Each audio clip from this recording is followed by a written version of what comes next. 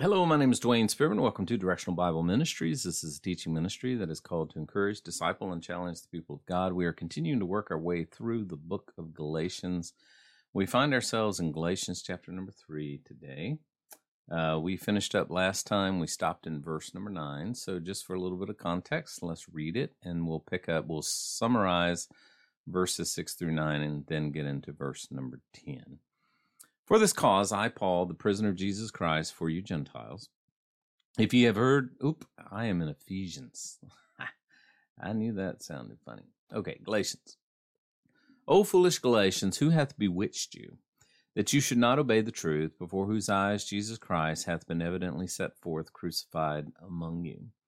This only would I learn of you. Did you receive the Spirit by the works of the law, or did you receive it by the hearing of faith? Are you so foolish? Having now begun in the Spirit, are you now going to be made perfect or complete by your flesh? Have you suffered so many things in vain, if it yet be in vain? He therefore that ministereth to you the Spirit and worketh miracles among you, does he do it by the works of the law, or by the hearing of faith? Even as Abraham believed God, and it was accounted unto him for righteousness. And the Scripture, foreseeing that God would justify the heathen through faith, preached before the gospel unto Abraham, saying, In thee all the nations shall be blessed. So then they which be of faith are blessed with faithful Abraham. So verse number 9 there, so then they which be of faith are blessed with faithful Abraham. In other words, Paul concludes that they which be of faith are the ones who receive the blessing just like Abraham did. The conclusion, or the summation of verses 6 through 9, is simply illustrating that God has other promises that are by grace through faith, and one of those is the Abrahamic covenant. The Abrahamic covenant required no work on Abraham's part, since it was given before he was circumcised. It was given before the law.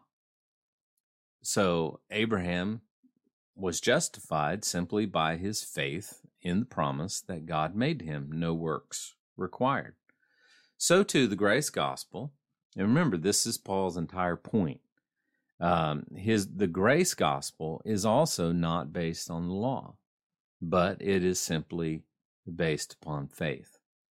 And to interpret this section in any other way is to place the Gentiles under the Abrahamic covenant as a means of salvation, i.e., covenant theology.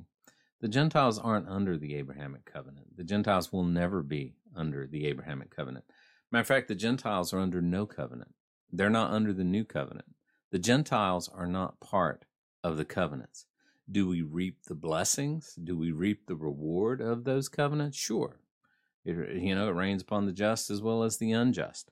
In you, all the nations of the earth shall be blessed. I mean, we are blessed, but the covenants are not for the Gentiles. In verse number 9, for as many as are of the works of the law are under the curse. For it is written, Cursed is everyone that continueth not in all things which are written in the book of the law to do them.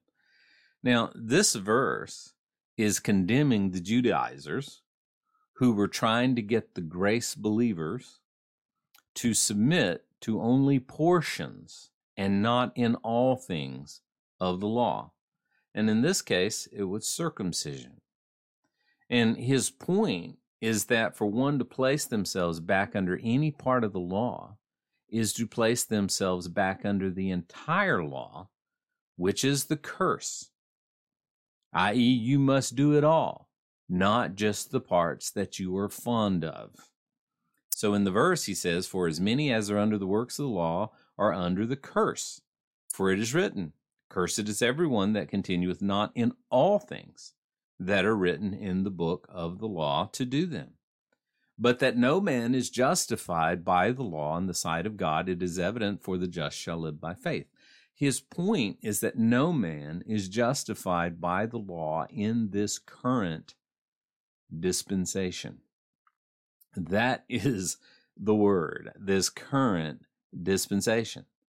Notice, but that no man is justified. That's in the present passive tense. In other words, currently, today, under this present dispensation, no man is justified by the law in the sight of God.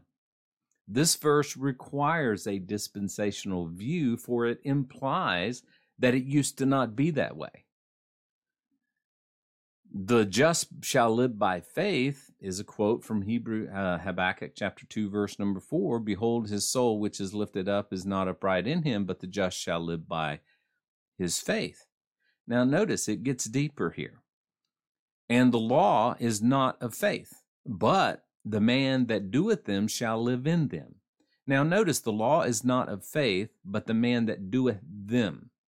What is them? Shall live in them. The them is a reference to the law. It is a quote from Leviticus chapter 18, verse number 5. You shall therefore keep my statutes and my judgments, which if a man do, he shall live in them. I am the Lord. Again, Paul's point is that people under this present dispensation are justified by faith and not by keeping the law. If you don't go into Galatians with a dispensational perspective, you're going to end up in covenant theology, which is what many end up in. Even those who claim they're not, they really are.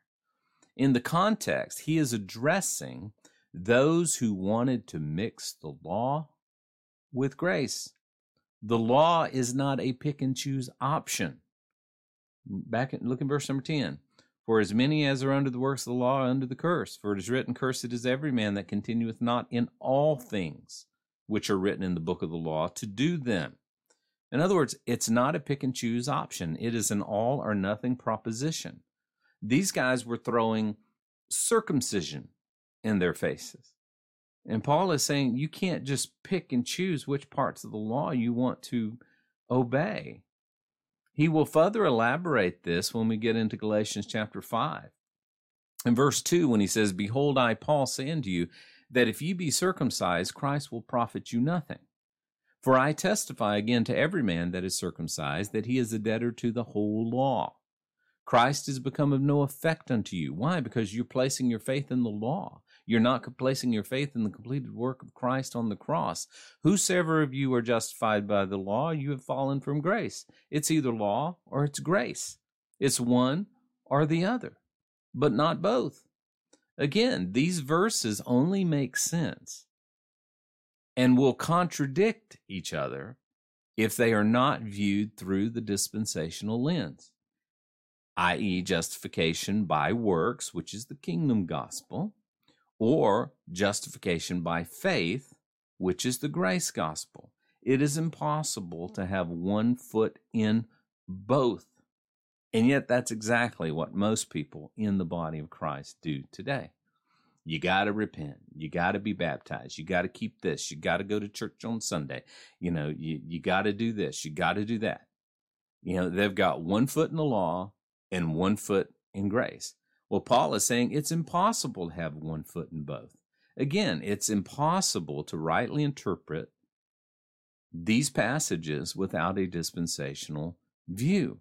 Notice verse 13. Christ has redeemed us from the curse of the law. Now, it's very important that we look at who that us is. Christ has redeemed us from the curse of the law, being made a curse for us. For it is written, cursed is everyone that hangeth on a tree. Now, let's unpack that. In this current dispensation, we have been redeemed from the curse of the law. What that means is we don't have to keep it anymore. We don't have to keep the law anymore. Notice he says, Christ has redeemed us from the curse of the law. The word redeem means to purchase. The purchase was that Christ became the curse by his death. The us in this context, principally, interpretationally, is applying to the nation of Israel. Christ has redeemed us from the curse of the law. Why do I say that? Because we have never been under the curse of the law. The law was not given to the Gentiles. The law was given to the Jew. So interpretationally, the us in context is the nation of Israel. Now, again, I have come to understand that pronouns are important in Bible interpretation. You know, when in Pauline epistles, when he's talking about we and us, he's normally talking about the Jews. You know, Galatians 2:15, we who are Jews by nature and not sinners of the Gentiles. When he says that we there, he's not referring to the body of Christ. He's referring to the nation of Israel, Jews. The ye and you in his epistles, for the most part, are referring to Galatian Gentiles in this particular epistle. The ones that were redeemed were not ye and you, but we and us. The Gentiles have never been under the law, ever. Therefore, we did not need any redemption from the law. Instead, the Bible says that the Gentiles were aliens from the commonwealth of Israel. Ephesians chapter 2, verse number 12. That at that time ye were without Christ, being aliens from the commonwealth of Israel and strangers from the covenants of promise, having no hope, without God in the world. We were never a part of the Abrahamic covenant. We were never a part under the law. Therefore, we did not need to be redeemed from the law. Now, if you still doubt that, keep reading. That the blessing of Abraham might come on the Gentiles through Jesus Christ, that we might receive the promise of the Spirit through faith. The nation was redeemed. Notice that the blessing of Abraham might come on to the Gentiles through Jesus Christ, and the blessing of Abraham did come upon the Gentiles through Jesus Christ. We don't have to keep the law. You know, we are saved by grace completely. But then he says that we might receive the promise of the Spirit through faith. When he says we, who is he talking about? The nation of Israel. It is the nation that was redeemed. Notice he says that the blessing of Abraham might come on the Gentiles through Jesus Christ. So the removal of the curse from Israel allows the blessings that Israel has received to come upon the Gentiles. That's part of the Abrahamic covenant. That we might receive the promise of the Spirit through faith. Who received the promise of the Spirit through faith? The nation of Israel. They were the ones that received the promise of the Spirit through faith, which was fulfilled at Pentecost. So again, context is key. God bless you guys. Hope you have a great day. We'll get together again sometime soon as I continue to study. I am placing these studies on Rumble. They're still on YouTube. I just started a Telegram channel as well. Where else? They're still going on to the website at DwayneSpearman.org. And I pretty much abandoned Facebook. I'm just not using it. I'm just not interested anymore. I have a MeWe channel. I have a ministry page, Directional Bible Ministries. I have a personal page on MeWe. So if you want to track me down, keep up with me, follow on some of those things. Also remember SoundCloud. All the Audible studies are placed on SoundCloud as well. The video studies, they're placed on Rumble and YouTube for the moment. And then they're linked back to all that through Telegram and through the MeWe channel. So anyway, I know that's a lot, but anyway, God bless you guys. Remember, God loves you and wants best for you and is working all things out for your good.